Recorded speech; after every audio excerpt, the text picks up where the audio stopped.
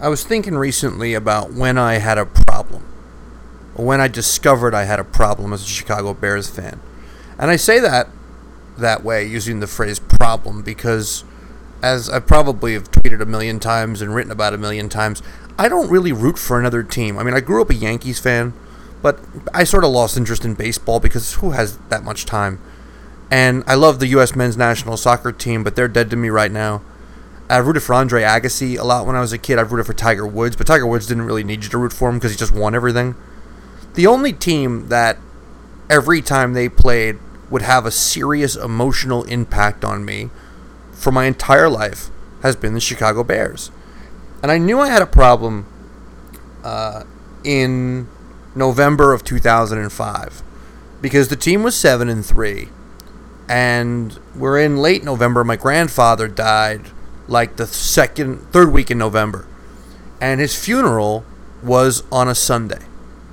And I remember thinking when they scheduled his funeral for a Sunday that sucked because Bears Bucks was at 1 o'clock. I didn't think, hey, my grandfather died, I'll go to the funeral, it'll all be fine.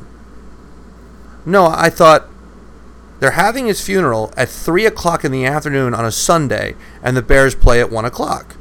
Now, there was a viewing from 3 to 4, then there was a ceremony. There was no church involvement. I showed up late to that funeral. I was not looked at fondly when I arrived. I'd had a few drinks.